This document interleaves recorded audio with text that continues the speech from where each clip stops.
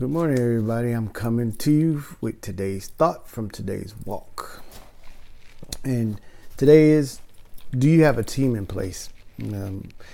I am weak, yet I am strong. And Paul was able to say this because in the verse before this, it's in 2 Corinthians chapter 12, verse 9 and 10. Verse 9, he was saying that God was telling him, my strength is pretty much shown in your weakness. So how does that work? I'm weak, yet I'm strong. We usually have a team in place. That team can be just you and God, but I was just thinking about, as I was walking, a basketball team. And a basketball team consists of usually have five players on the court. And you have a center, two guards, and two forwards, right? And they all kind of interchange, move around.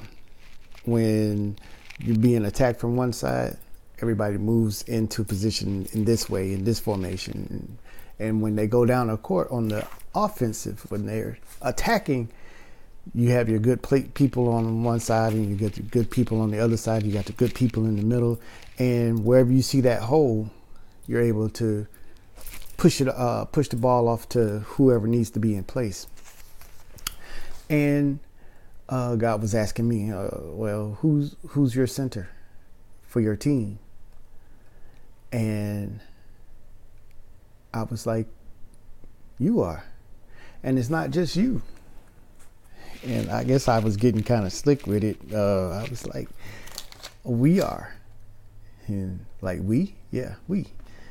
So I'll just put it this way. Who's the center for your team? Even though you might be the center, let it be God within you that makes all the plays. All right? So that's the thought for today. Get your team together. Let God be the star player. All right? Have a great day.